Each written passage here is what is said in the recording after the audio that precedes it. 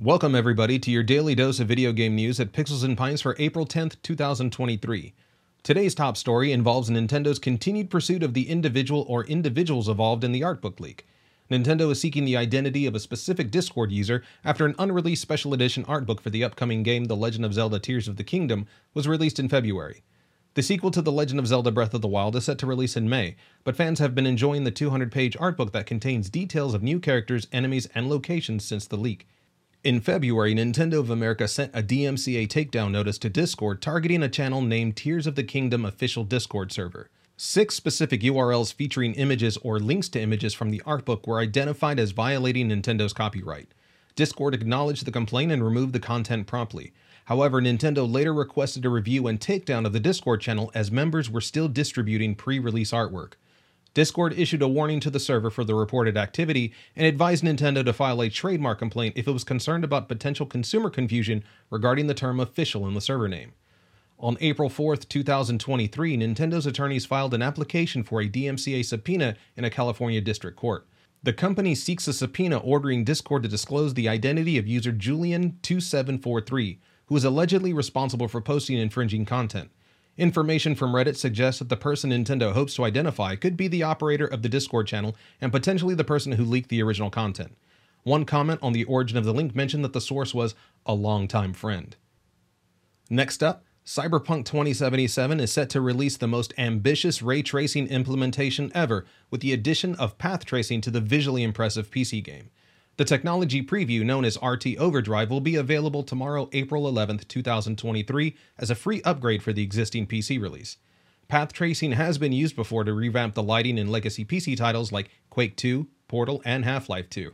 However, Cyberpunk 2077's RT Overdrive takes it a step further, adding path tracing to an already demanding AAA title.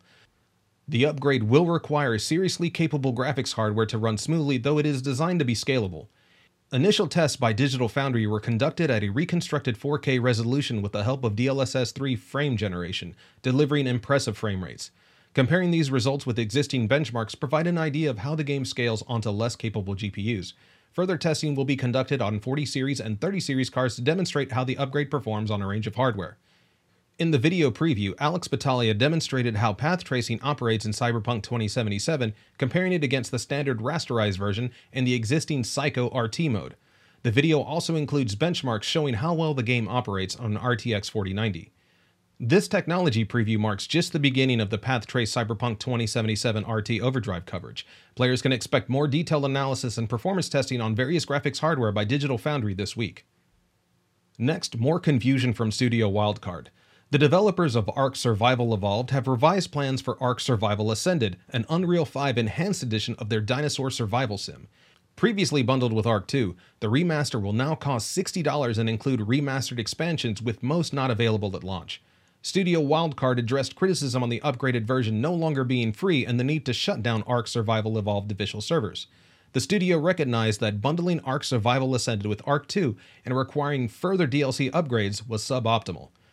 Ark Survival Ascended will now be available separately for $60 and include the expansions previously offered separately. Purchasers will receive the Survival of the Fittest mode and the Scorched Earth expansion at launch, with 4 others releasing sometime in Q4 2023 through Q2 2024.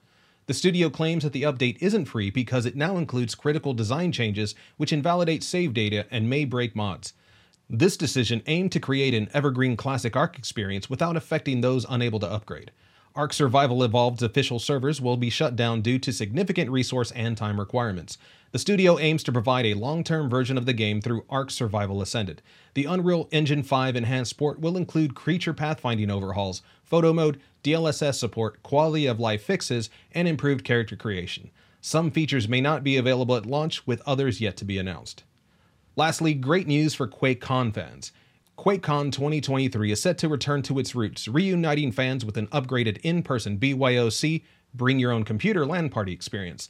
After 3 years of digital-only events, QuakeCon 2023 will take place at the Gaylord Texan Resort and Convention Center in Grapevine, Texas, from Thursday, August 10th through Sunday, August 13th, 2023. Marty Stratton, studio head at id Software, expressed excitement to see the QuakeCon community in person again and celebrate games with thousands of friends. This year's focus on the fan-favorite BYOC and the players that have made QuakeCon the best gaming gathering for over 25 years.